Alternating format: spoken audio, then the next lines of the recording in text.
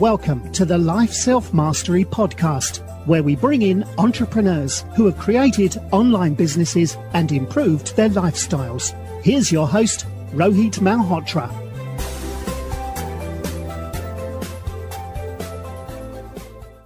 Hi everyone, I'm Rohit from Life Self-Mastery, and today I'm excited to have Matt Waller, who's a behavioral scientist and entrepreneur working at the intersection of technology and human behavior, designing products and programs that help people live happier, healthier lives. After leaving academia to build and sell two successful startups, he became Microsoft's first behavioral scientist and a director at Microsoft Ventures. He's now the chief behavioral officer at Clove Health, a Medicare Advantage plan, changing the model of insurance by changing behavior. He speaks frequently on the science of behavior change and product design and sits on the board of several startups and nonprofits. He has written a new book, Startup In, How to Build Profits That Create Change, which is releasing on the 11th of June. And a huge thank you to Lillian Ball from Penguin Random House for organizing this interview. Welcome to the show, Matt. Thanks for having me, Rohit. Awesome. So, can you talk about your journey? How did you get into this crazy world of startups, and what made you get interested into behavioral science? Yeah, so I had kind of an interesting background. I came from a very rural part of America, and I think psychology in the U.S. at least is often sort of taught to us by media, right? We see movies and television where somebody lies on a couch and talks to a psychologist, or we watch The Sopranos of the world, and that's our vision of psychology, right? This sort of talk therapy. Right. But when I was in college, I got exposed to social psychology and a very different way of psychology as a science for looking at why we do what we do in an organized way, and that was really appealing to me. I have always been interested in sort of creating change, and it sort of lucked into a field where I could do that in a systematic and programmatic way, which is really appeals to my personality. I think if I got exposed to something like design, where there isn't as much of a sort of emphasis on experimentation and data, I don't think I would have ended up where I am. I happen to find something that appealed to my personality, and I certainly didn't.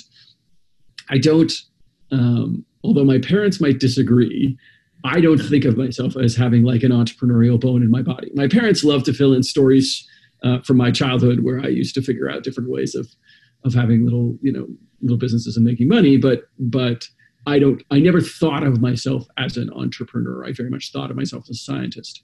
And then I had a really unique experience when I was in grad school and getting my PhD, where a startup sort of came to me and sort of said, "Hey, will you sit on our advisory board and give us some advice?" And I was like, "Well, I don't know anything about business." And they said, "That's okay. We do. You know something about science, and that's something we don't know about."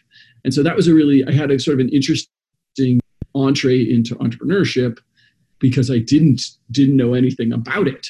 And so that was actually sort of it was a strange experience. I remember actually maybe like 2 weeks into the job, walking through the West Village in New York with the founder and saying, "What's a basis point? Because you guys have given me these basis points, and I don't know what a basis point is," right? Like the whole concept of equity was entirely foreign to me. I was just overjoyed that as a grad student, they were paying me $60,000, right? Like as a grad student, I'm like, I have reached the promised land, $60,000. I remember like running around the grad building, hugging people. Like I was so excited about this offer, right? And I paid no attention whatsoever to the equity portion of it. And I actually think that helped me get into entrepreneurship. I think one of the things that really is hard for the current generation is people want to be entrepreneurs. And that's to me, that's a weird thing. Entrepreneurship is a method to solving a particular kind of problem. Right. But saying that you want to be an entrepreneur when you're 20 years old, I don't know what that means. I mean, I think it means in their mind. I think I know what it means, the values it represents to them and stuff. But I don't think I know what it means from an actual rubber meets the road practicality. Are you an entrepreneur if you're not a founder? If you're the 10th employee, are you an entrepreneur? What does that actually mean? I get so many young people who are like, "Well, I want to be my own boss." And I'm like, how would you know? You've never had a boss. Yeah. How can you know that you want to be your own boss when you've never had a boss in your life? Correct. And so, you left academia and you built and sold to successful startups. So, what were the startups about? Yeah, so the first one I joined a startup called Thrive. It was co-founded by a guy named Avi Karnani. Man, like it's too early in the morning here in the US. I can't remember the name of the CTO. Ori Schnaps. There we go. Poor Ori. So Ori and Avi got together and built this company, and I came on sort of as the head of product. And we had a great experience and exited to LendingTree. And then we were at LendingTree for a while after, sort of transitionally as one expects. And then Avi and I went on to found a company called Churnless that did sort of applied behavioral science interventions in the early days. And so I've been tremendously lucky. So much of success is just about timing. Yes. Right. Yeah. I love, there's this, I was talking to a guy, I think from Kleiner Perkins at one point, and he told a really great story, and I'm gonna totally screw it up. But they had a like mobile only fund, and all they did, they were like, their thesis was, I think it was like $100 million, a big fund, and it was like, we're only going to invest in like the best of mobile apps, and so it was like the right thesis, but they were just literally like 2 years too early. I'll make up the dates, I can't remember what they were, but they were like, the fund invested in like 6, 7, and like Uber and everything that really went huge in mobile was like 8, 9, right? And so they were like just slightly too early. And so I always, sort of think of my career as having been very much a product of timing. I got into behavioral science just, sort of as the rest of the world woke up and figured out that it might be a thing. And maybe still slightly too early, right? At 37, I'm a chief behavioral officer, right? Like, I think it would be easier to be a C if I like was in my 40s and had more gray hair. But like, it's coming right along at that right moment, I think was interesting. And so entrepreneurship for me has very much been a journey of timing more than anything else.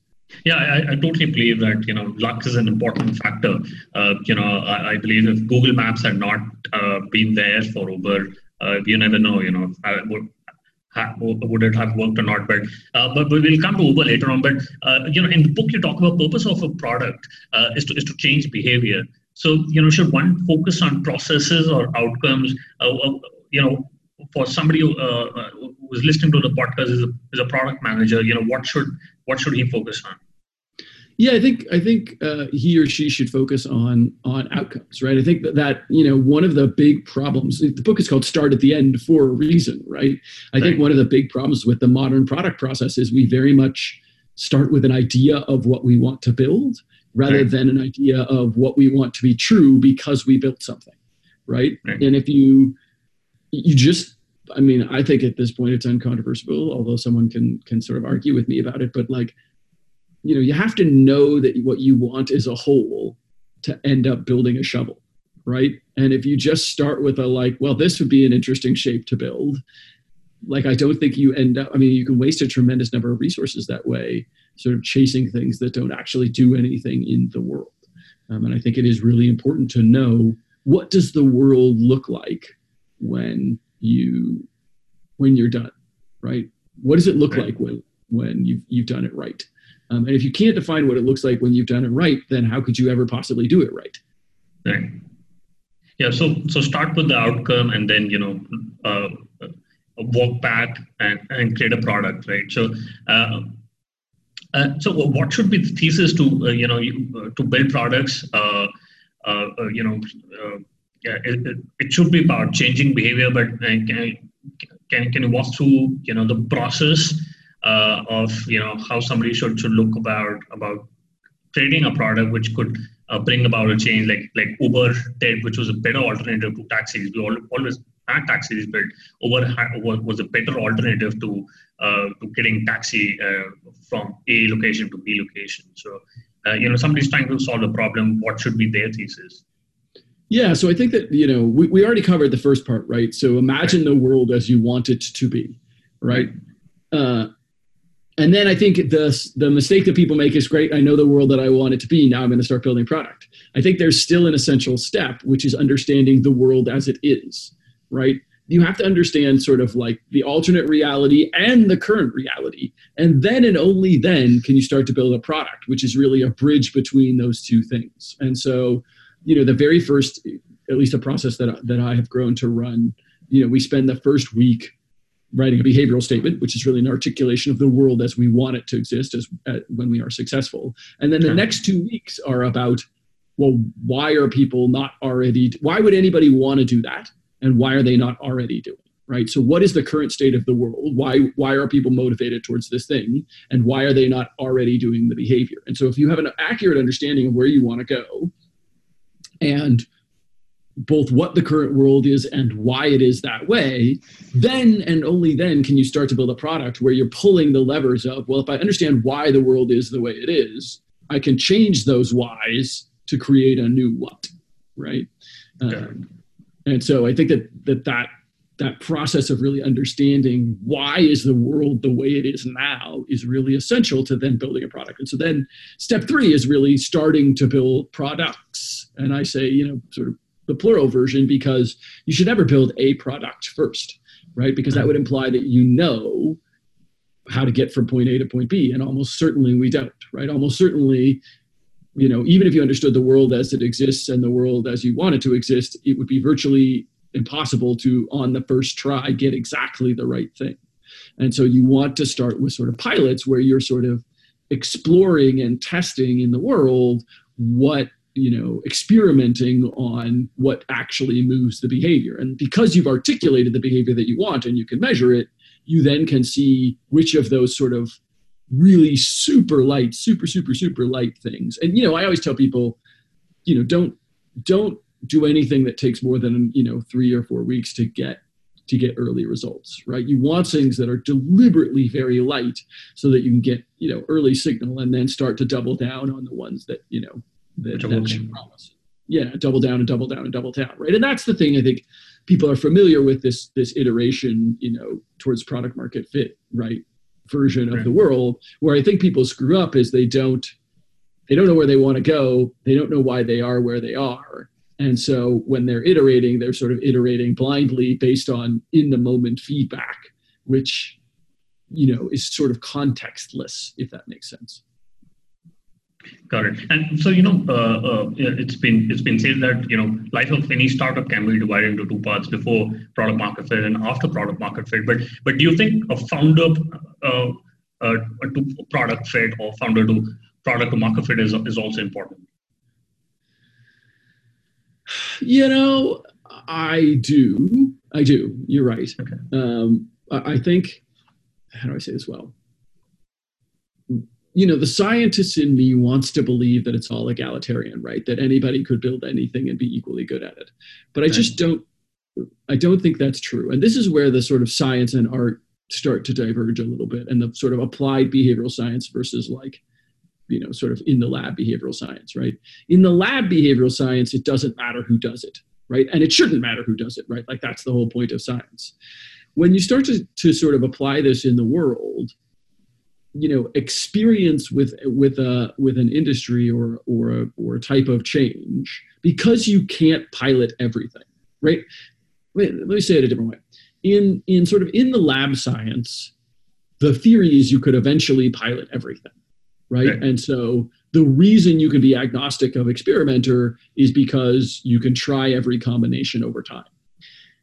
In the world, right, you run out of resources before you do it. And so the difference between applied psychology and sort of lab psychology, I think, is that applied psychology has the additional constraint that is, and we can only try so many things before we run out of gas. And so I think that what having the right founder does and the right team does is, pare down the things that are probably wrong so you don't run out of gas before you have a chance to find the thing that's right. Does that make sense? Yeah, it does. And do you believe, founders should have spent their 10,000 hours in that particular industry to solve the problem which they're trying to solve, like Travis or try to solve Uber, was trying to build Uber, but he was not from the same industry. So does it really matter, or do you think a founder who's passionate about a problem but is not from that same industry can also deliver good results? Yeah, so I think that there's let me sort of answer that in two parts, right? The first one is like how much knowledge is the right knowledge. And I think surrounding yourself with the right knowledge is really, really important. What I, as pointed out by many people, if you're too deep in it, you just end up replicating the biases of the previous thing, right? Like one of the reasons that diversity is going to drive so much change in our world is because people with diverse perspectives aren't shackled by the existing perspective. Like the world as, the modern tech world was largely built by white guys, right? And that is a hindrance, right? Because we just replicate the same white guy viewpoint on the world instead of attacking it from new angles. And change comes from the introduction of new angles, right? And so I do think being an outsider to an industry can be very beneficial. That said, I think there's a difference between being an outsider to an industry or having enough perspective or getting enough perspective. Like I think a founder can be very expert at something, but then get enough people in the room who can challenge that thinking to sort of get there. So I think it depends a lot on, sort of how much, what kind of people you can surround yourself inside of or outside of the industry, right? So just because, for example, Travis didn't have a lot of transportation experience doesn't mean he didn't surround himself with people who did, right? And talk to people who did. And so I think that too often young people in particular reject experience, right? We see this ageism in hiring, that kind of stuff. I mean, I think that that's a big red flag to me, right? Because, just because people don't know everything doesn't mean they don't know nothing. I remember going at the Philly Art Museum to see a Salvador Dali exhibit. And it was really a wonderfully done exhibit. And they laid his work out chronologically, which I thought was a really interesting approach. And what was fascinating was, we all typically think of Dali in the sort of melting clocks version of his work. But in reality, like his early work as a student was copy everyone else, right? And so you can see him very deliberately, one by one, copy the style of the masters. And I think, in a sense, you earn the permission. I don't think it's about the 10,000 hours. I don't think it's about expertise, but I think you earn the permission to say that we should be doing something different by showing why doing the same thing doesn't work. Does that make sense? Right? Yeah. You can't reject the null hypothesis if you have not at least explored it, right? And so in the absence of additional data that tells us that there's room for improvement, doing the same thing will produce the same outcome. And so if you want to disrupt, you need to understand like why that you need to know enough about the current state of things to be able to understand what change looks like in a systematic way. Mere change, just I'm going to blow it up, unfocused change, to me seems nothing but a waste of resources, right? Way too many people come with disruption in mind. And they're like, I don't understand what the current thing is, and I don't understand why it is the way it is. All I know is I want to disrupt it. Right? All I know is I want to blow it up and be the CEO of something that is disruptive. And disruption is a side effect. Disruption isn't the point. You don't go into something being like, I'm going to fuck up the original. You go in sort of trying to improve, and if you happen to improve it, it may disrupt the individual, the sort of individual. I always, maybe I'll give the following example. I always sort of talk about if you want to figure out whether you're a good product person and how to be a good product person, imagine if you were working on a problem and you really worked on it and thought hard about it, and you woke up one morning and someone else had solved the problem. And if you're pissed, then you're probably not a very good product person, right? But if you say, great, now I can solve some other problem, that's a good product person, right? I am overjoyed when someone solves something that I've been working on, because it means I don't have to solve that anymore. I can go solve something else, right? Like there's plenty of problems out there. I'm like ecstatic when someone solves a problem that I think is a real problem in the world. And so, look, everybody has a natural knee-jerk, like, well, that's a bummer. I wish I had been the one who solved it, depending on your sort of competitive aim. But like, your ability to be a productive product person is how quickly you can move beyond that and say like, great, someone else solved it, move on. Right? Got it.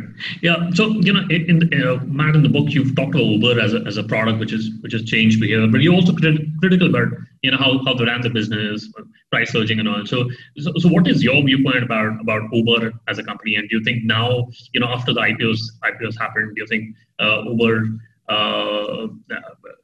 is doing things which is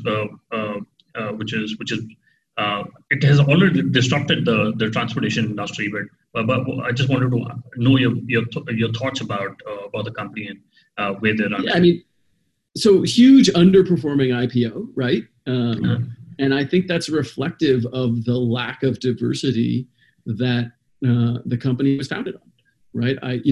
As you noted in the book, I sort of take Travis to task for his approaches to gender and other things, and I think that Uber to me has been very one note. They've made some successful growth into like Uber Eats and some other things, subscription services. Like, it's not like I don't think they've added features, and I appreciate their ability to continue to sort of move forward. But when you look at the long-term growth of a company, right, the long-term growth of a company is dependent on their ability to continually, bring a fresh set of behavioral goals to what they do. And, I don't think they've done a terribly good job of that recently. It's not to say they can't get it back.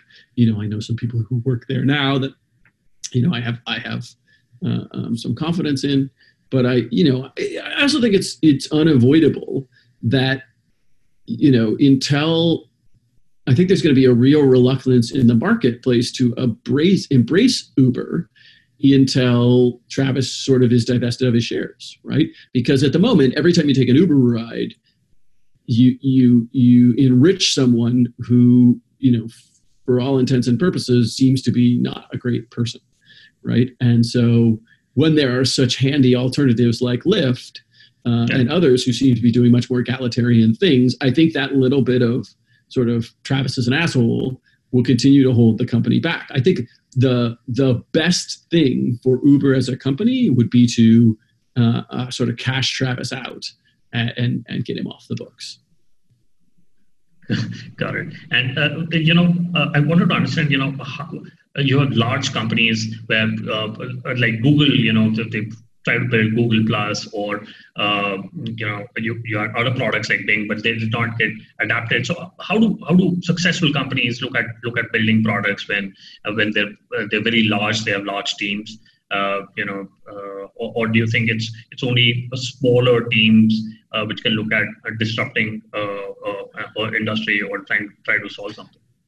Yeah, not at all. I mean, Bing's actually a really good example. I think big companies can be disruptive and innovative, right? So like Google is on a path to be 100% of search. And these days, Bing owns about 30% of search, right? Like they've effectively halted Google's sort of path to total dominance. And they did that with a large team. And there's a reason there's only two really, real search engines, right? It's basically just Bing and Google. Like DuckDuckGo, Yahoo went away. It's just Bing and Google at the end of the day. And all of the things that aren't Google are powered by Bing, right? So like Yahoo Search, right? All of those interfaces are powered by one of those two core engines. And that's because search is really expensive and really hard and really computationally intensive. And so you need a bunch of capital, right? And so, I do think there's this false notion that like only a small team can do it, when in fact, some things do require pretty big bets to be able to go and get the surface area that you need to sort of be disruptive. And so I hate this notion that big companies can't be disruptive. Now, one of the things that enables disruption in a big company is long-term bets, right? I think,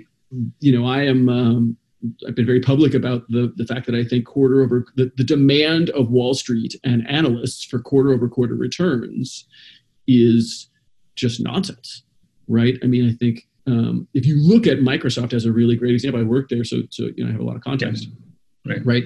You're talking about a company that sat at 20 for 15 years, right? I mean, it sat at the same stock price forever, right? Gave off great dividends, whatever. But then very, very quickly, in the time that I was there, I think it went from 20 to like basically 100, right? And sort of 5x'd in the couple of years that I was there because those long-term bets started paying off, right? And, when you've got enough of a cash reserve, like take those long-term bets. And so I think the notion that we compensate CEOs on quarter-over-quarter returns, that the market pays attention to quarter-over-quarter returns, that analysts are solely focused on quarter-over-quarter returns. It really is about those big, long-term, capital-intensive bets that are about sort of permanent disruption.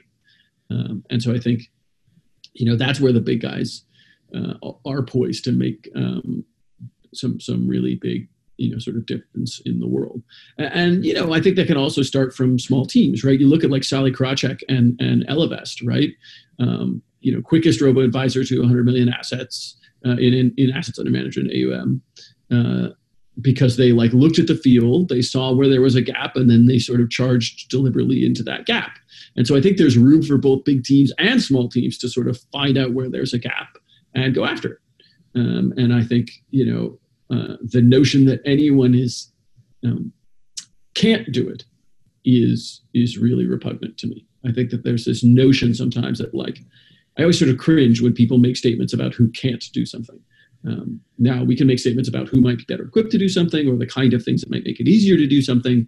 But I think if history has proven anything, it's proven that saying that a certain kind of people can't do something is inviting you being an idiot, right? Inviting history to prove you wrong.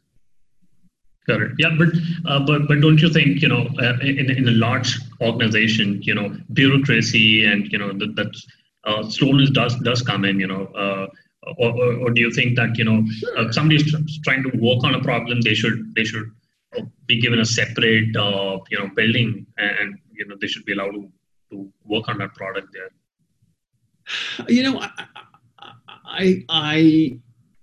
I think you're always trading one thing for another, right? Right.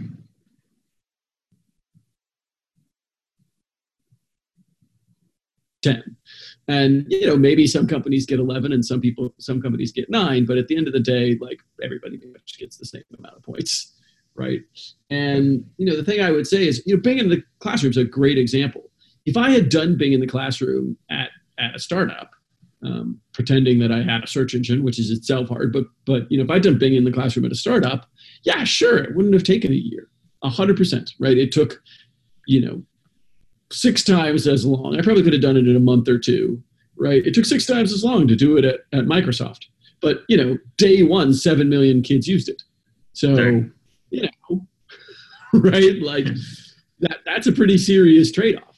Yes, things at companies are bigger, and therefore slower. And when they are slow, it can be very frustrating to people who are involved. Lots of times I wanted to rage quit Microsoft because it was so slow and so hard for me to do. But they also, it's like a boxer. When you land a punch, man, you land a punch. And there's no right or wrong way to do it. You look at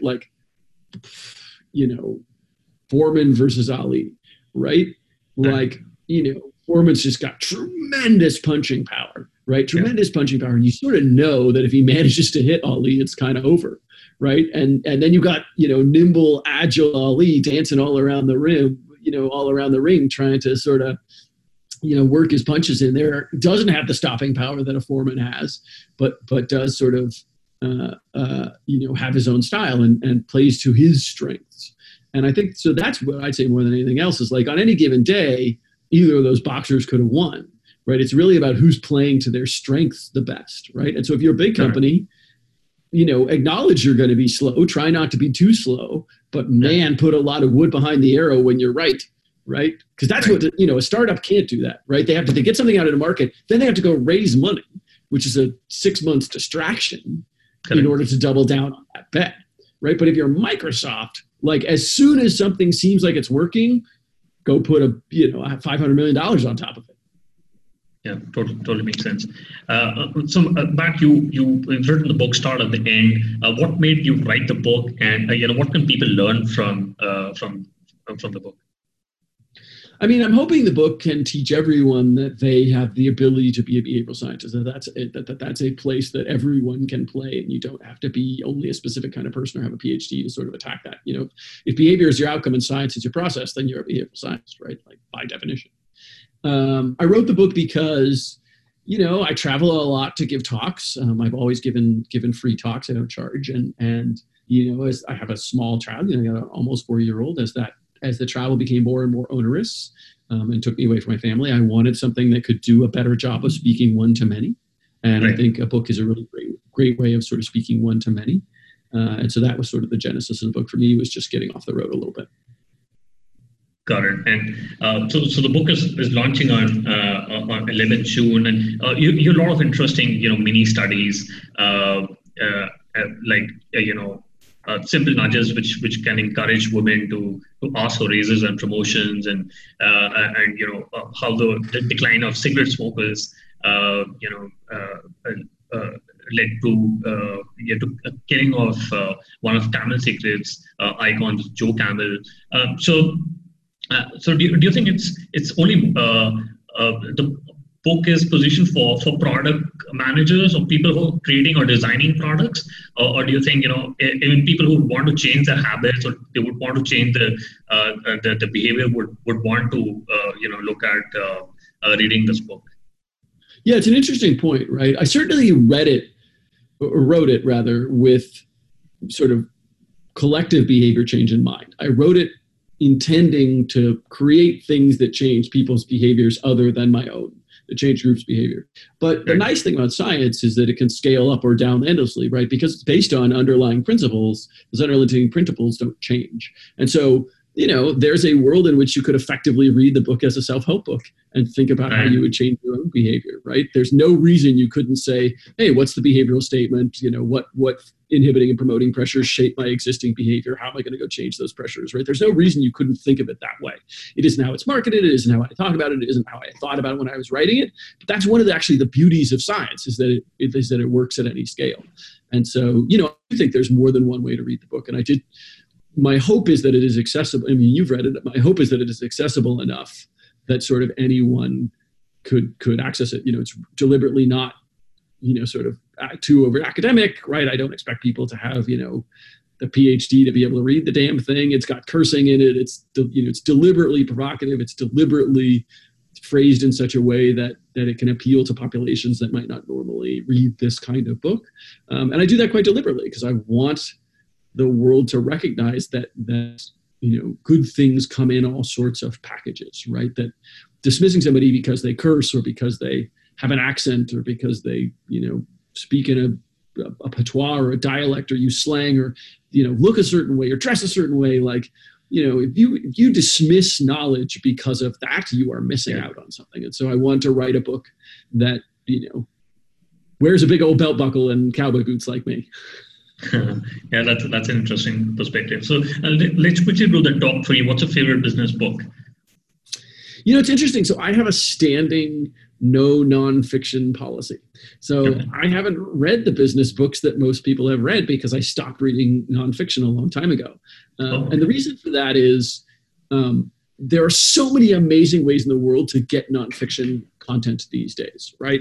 Like, you can listen to podcasts, you can talk to authors, you can, read blog posts online. Like, nonfiction content is more accessible now than it's ever been, and it's accessible in a huge variety of formats. Fiction, on the other hand, really does thrive best in either some visual medium, like, sort of a play or a movie, or a book. And, the other thing that's really interesting is nonfiction can always be summarized, right? Guy Kawasaki can come on your show and summarize his book. And the very fact that he can summarize this book, or that you've asked me to summarize my book, suggests that there is some simpler version of my book that is non-reductive, right? And fiction simply isn't that way, right? If you tried to summarize Romeo and Juliet, that would be a very impoverished sort of view of Romeo and Juliet. Trying to summarize a painting or a book or, a work of imagination inherently reduces it. And so I think that that's, for me, a key difference. So I try and read religiously fiction. And so, probably my best fiction business book is, there's a fictionalized series of books written by James Clavell that are kind of about a real company, Jardines, in Hong Kong, that I think are a really interesting, so like Noble House by James Clavell, I'll give you as like a fictionalized business book that I think has a lot to say about business. Or, the real one is King Rat, which is James Clavell's again, fictionalized version of POWs in Shaanxi, internment camp, prisoner of war camp.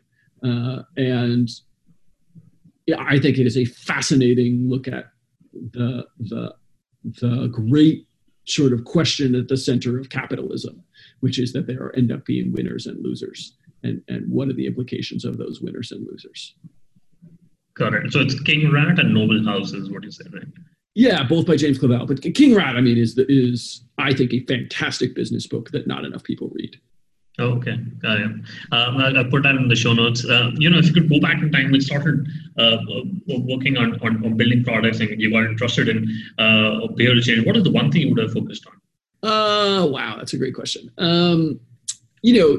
I'll say I try not to do these time travel exercises because the person that knows that I would travel in time is the person who has gone through it, right? And every experience has something to teach us.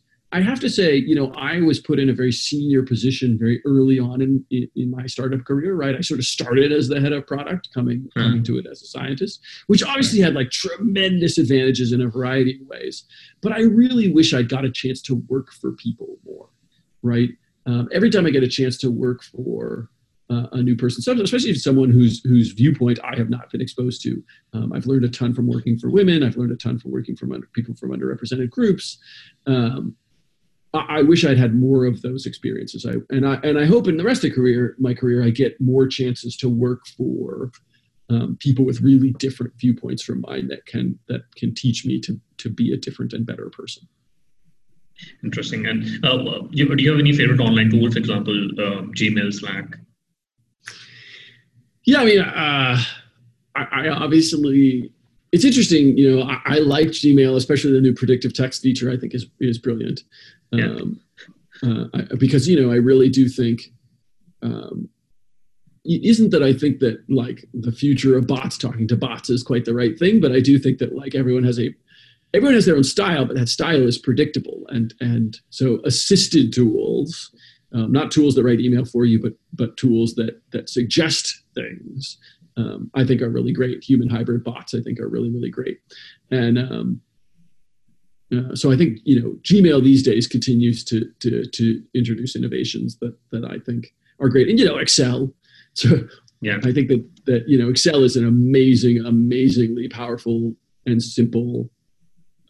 It manages to be both powerful and simple, and I think that's amazing, right? I think it's a little bit hard for a total layperson to approach, but one of the things I like about it is like, you could do a 1-day Excel boot camp and do an amazing number of things with data, right? Really simple statistical analysis, really simple visualization, right? Like, and you compare that to, people are so hot on coding right now. Right. So hot on coding. But even if you take a relatively simple language like Python, right, a 1-day boot camp in Python or a 1-day boot camp in Excel, I can do a hell of a lot more in Excel. Right. Excel is like SQL and Python and visualization libraries all wrapped up into one in a pretty easy to use interface. Like, and that's all a lot of people ever need to do. And so for me, at least, like, I would love, I'm glad when people learn the basics of coding and how computers work, but I would love for more people to know how to use Excel. Got it. Yeah. And so Matt, you releasing a book, start at the end. Where can people read the book, and and what is the best way people can reach out to you? Yeah, I mean, I think you can get it at booksellers near you, right? Barnes & Noble, Amazon, wherever you like. I do, the ebook is out there, will be out there in the wild. And I got a tremendous opportunity to do the audiobook myself. So it's all authentic Matt Wallard cursing, which was a lot of fun. And so, I think if you're at all inclined to audiobooks, I think the audiobook version is probably the best version. If you like this podcast, if you like hearing things, it's such an approachable book that I think, some books it's really hard to hear. Right, because they're so complex and they're so dense. I think this is such a hopefully approachable book that hearing it directly from me is really a great way. So I guess that that's the direction I would sort of push people. But you should be able to get it on almost any platform. The miracle of modern publishing. It's being translated into a bunch of different languages. I sort of lost track of all the different countries, Korean and Chinese and Vietnamese and all sorts of crazy places. And, so hopefully there's even a version in whatever language your listeners feel most comfortable into. And I know that the publisher continues to push on that. Awesome. And did you have to do a lot of retakes when you were, recording your own book? No, I actually had amazing, and I was sort of proud of this. They had scheduled 3 days. I did it in a day and a half, and they measure you on words per hour, basically how fast can you read. And by the second day, I was up to 65,000 or 6,500 words an hour, which was like, the producer was like, I've never seen anybody like do a first time reading that fast. And then I had no retakes. So, a week or two later, I sort of said, how's it going? What do you need me to retake? And they were like, it's all great. You don't have to retake anything. And I was like, okay, well, that's, and so I had a lot of fun just doing the reading. It is profoundly a weird experience if anyone's ever sort of done it. I mean, you're locked in a darkened room, right, in a studio. And, somewhere outside is a producer and an audio engineer, and all of a sudden, sometimes the voice of God just comes on and says, "Can we get that line again?" Right? But you're really just like sitting in a room reading to yourself something that you wrote. It's very much like, it's like sort of a flashback to being a teenager. You're like, I'm reading my own poetry to myself in a dark room, right? And then the voice of God says, "No, read it again." And you're like, okay, I'll read it again. Interesting. So Matt will put that in the show notes. And thank you very much for coming on to the show. I really enjoyed speaking to you, Matt. Rowan, thanks for having me, man. I appreciate the thoughtful questions and just having a good conversation. And I appreciate the time. Thank you. Thanks for listening to the Life Self-Mastery podcast, where we teach you how to start and grow your online business. For more information, visit Rohit's blog at www.lifeselfmastery.com.